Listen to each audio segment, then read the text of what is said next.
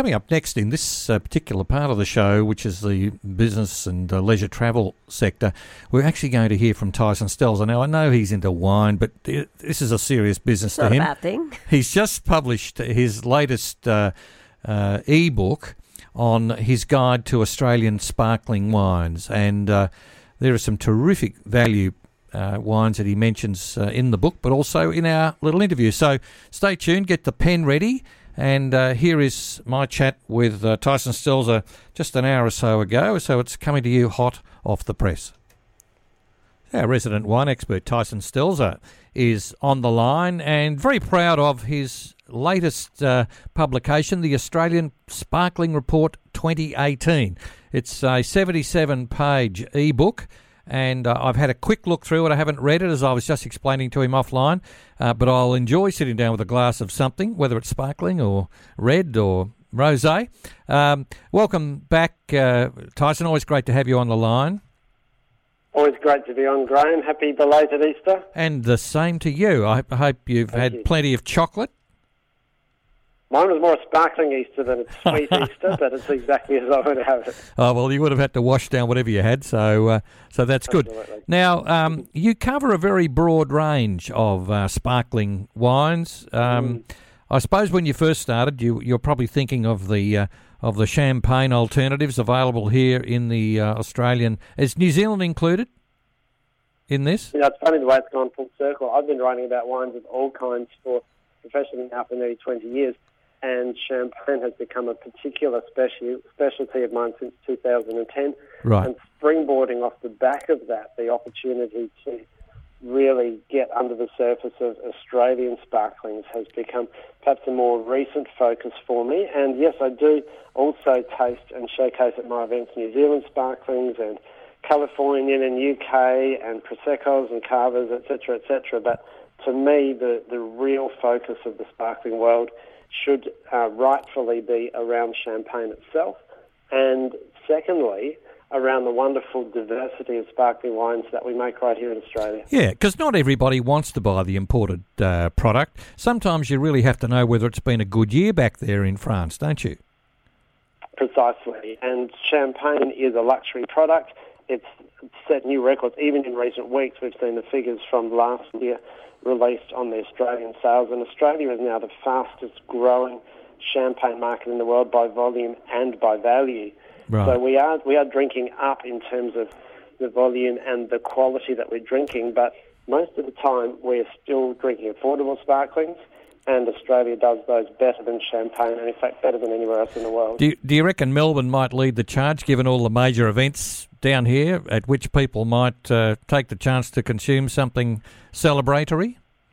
There's a lot of champagne sponsorship in Melbourne, obviously, but I live in Brisbane and we drink a lot of fizz up here too, and with Commonwealth Games fever at full height right now, I'm sure there's a lot of popping going on around the place. Right. Now, let's get to the nub of things. What were the discoveries you made in this 2018 report? What's the executive summary? Australian sparkling has really come of age in the last few years in its domestic success, and in the past 12 months on an international scale. For the first time, Australian sparkling wine houses have been recognised ahead of still Australian wines in international competitions, and for the first time too, we are seeing Australian sparkling export growth overtaking in percentage growth terms the exports of still wines from Australia, even though sparkling is still such a very small portion of the Australian wine export offering. So it's interesting as Australian consumers to start to look at how our friends around the world are regarding our sparkling wines. And to me, that's the ultimate benchmark. And from what I'm seeing, we are really receiving recognition and success like never before, which is a real sign that Australian sparkling is really performing well, not only from a quality point of view globally, but from a reputation point of view too. Right. Now, of course, the French champagne houses haven't totally abandoned life down under. Chandon is represented here and makes a local wine. Does any of that get exported back to France? I'm not sure how much of the beautiful wines of Domaine Chandon in Victoria actually go back to France itself. But there has been historically a significant investment in Australia by the champagne houses. Champagne Louis Roederer helped to establish what is now the Jance Vineyard in Tasmania. There's been, and still is, involvement of the House of Devoe in the Yarra Valley. Moet and Chandon, of course, the most famous there with Domaine Chandon, but various others too. And I think one of the biggest barriers to even greater involvement of the Champenois in Australia is the sheer distance away that we are. I had one very famous champagne grower say to me just a few weeks ago that he believes Tasmania is producing the greatest sparkling wines in the world outside of Champagne right now. And the context of his conversation was the fact that he's about to embark on his own sparkling production in California. And I said, well, isn't there a contradiction there? It is. No, there's not. I can get to California in basically overnight from Champagne, whereas it takes a whole day to get to Australia. Yeah, absolutely. Now, I noticed, just if there's a slight negative to your report, it's that cork taint is an issue, and you're saying it's back at levels not seen for 15 years.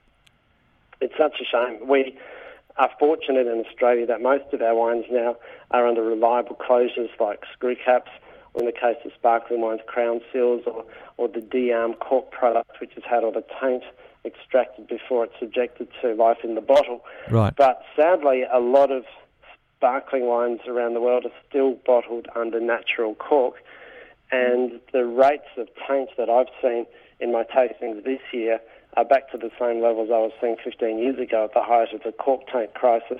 More than one bottle in 20 ended up down the sink, not only from my Australian sparkling tastings, but also my champagne tastings and my New Zealand Pinot Noir tastings too, where natural cork's been used, not regularly, but occasionally. Is that the fault of the cork or the winemaker, or where do you shoot it home to? Well, if it were the winemaker's fault, you would see the same issue under crown seals, screw caps and other closures, but it's only ever an issue in my tastings under natural cork, so that's where the blame is, sadly. So there's some bug in the cork, some bug in the cork before it's ever shoved in the bottle, is there? Correct. Okay. So the taint, from a scientific point of view, is trichloroanisole, and it's a compound that is kind of a reaction between a mould that grows on the cork itself and the chlorine that's used to wash it. Right. And that's something that is particular to, well, it doesn't have to be exclusively particular to cork. It can occur in barrels or on anything, but it tends most likely to be carried with the cork itself. Right.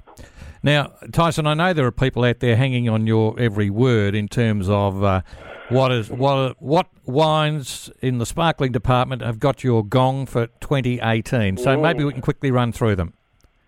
So my Australian Sparkling Report 2018 lines up all the highlights, and it's a free download on my website, tysonstelzer.com, so everybody's welcome to jump in on there and rape and pillage the best of them. Oh, that's a shocking thing to say. There's a set of really affordable sparkling wines on the shelves right now. Yeah. And one that took me by complete surprise, it's a new label under a brand that we know and love called Ninth Island. Yep. And it's a rosé. It's non-vintage, exclusively from the beautiful Pinot Noir region of northeastern Tasmania called Piper's River, and it's available for under $25.